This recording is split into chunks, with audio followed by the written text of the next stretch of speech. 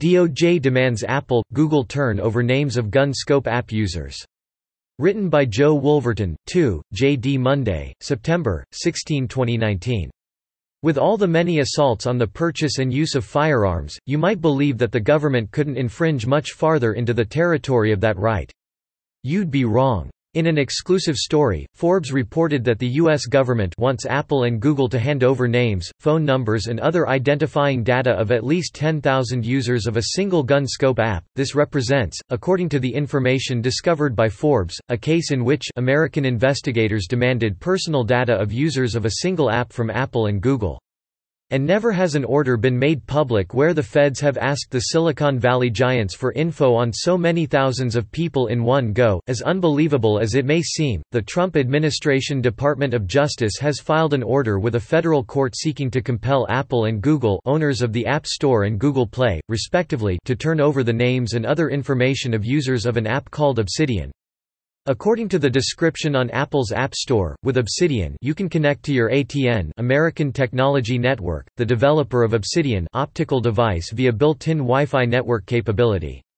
This enables you to watch live video streaming from the device, shoot photos, or videos and configure device settings for your personal needs, and from the company's website. Obsidian Core is the technology behind our smart HD optics. Based on the industry's most advanced digital image processing architecture, a variety of image sensors, intuitive user interface, and a range of environmental sensors, this cutting-edge platform technology powers our smart HD optics line. And the new Ultra HD sensor and dual-core processor technology offers the processing power that will deliver a picture quality that is unmatched, with no loss of resolution up to 10x magnification. New speeds allow us to simultaneous video record in full 1080 HD while streaming to your Obsidian app. Our state-of-the-art internal battery provides ultra-low power consumption and offers around 20+ hours of use on most models, taking away the worry of power management. The government's grab is based on an investigation being carried on by the Immigration and Customs Enforcement (ICE) Department. The agency, Forbes reports, is looking into illegal exports of ATN scope. The company itself, however, is not under investigation per the Justice Department order. The order claims, though, that ICE has repeatedly intercepted illegal shipments of the scope, which is controlled under the International Traffic in Arms Regulation (ITAR). This is sufficient reason, the government insists, to demand that Apple and Google hand over the names, addresses, and other personally identifying information from everyone who has downloaded ATN's Obsidian app. Forbes reports that the app has been downloaded over 10,000 on the Google Play Store, but as Apple doesn't provide download numbers, it's impossible to say how many Americans may soon have all their personal data, including their addresses, transferred from Apple and Google to the computers of the U.S. Department of Justice. This should serve as a warning to anyone, gun owner, Obsidian user, or not, who believes that the right to keep and bear arms is the last barricade between absolute tyranny and the lasting liberty of this country. There is no room for partisan excuse-making. Should the federal court approve the Department of Justice's order, instantly thousands of Americans will have had their right to be free from unwarranted searches and seizures violated by a few unelected and unaccountable black-robed oligarchs. The Fourth Amendment to the U.S. Constitution mandates that any such action on the part of the federal government must be based upon probable cause, supported by oath or affirmation, and particularly describing the place to be searched, and the persons or things to be seized. There is no such support in the Justice Department's order. There is no particular description of the place, person, or thing to be seized, thus, this is an invasion as deep and despotic as any of the many similar trespasses committed by the current administration. In light of the lack of historical education in this country, perhaps a brief rehearsal of how important the rights protected by the Fourth Amendment is in order and would put the government's demand that the personal data of the users of an app be given to them in proper perspective. James Otis is a name that is almost completely forgotten by contemporary Americans, but he was once the most famous lawyer in the colonies, and it was his renowned recrimination of unreasonable searches in Boston that earned him fame and influenced his countrymen to resist the tyranny of these deprivations.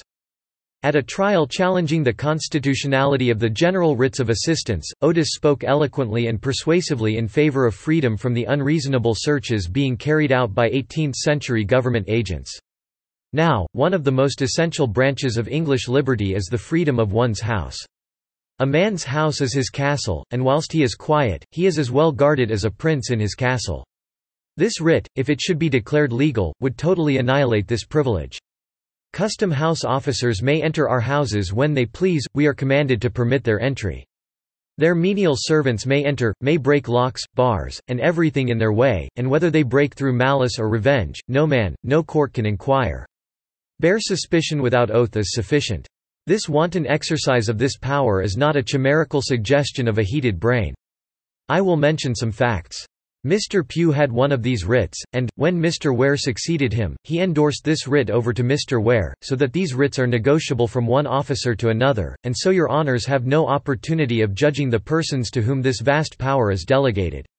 Another instance is this: Mr. Justice Whalley had called this same Mr. Ware before him, by a constable, to answer for a breach of the Sabbath Day Acts, or that of profane swearing. As soon as he had finished, Mr. Ware asked him if he had done. He replied, "Yes." "Well then," said Mr. Ware, "I will show you a little of my power. I command you to permit me to search your house for uncustomed goods," and went on to search the house from the garret to the cellar, and then served the constable in the same manner.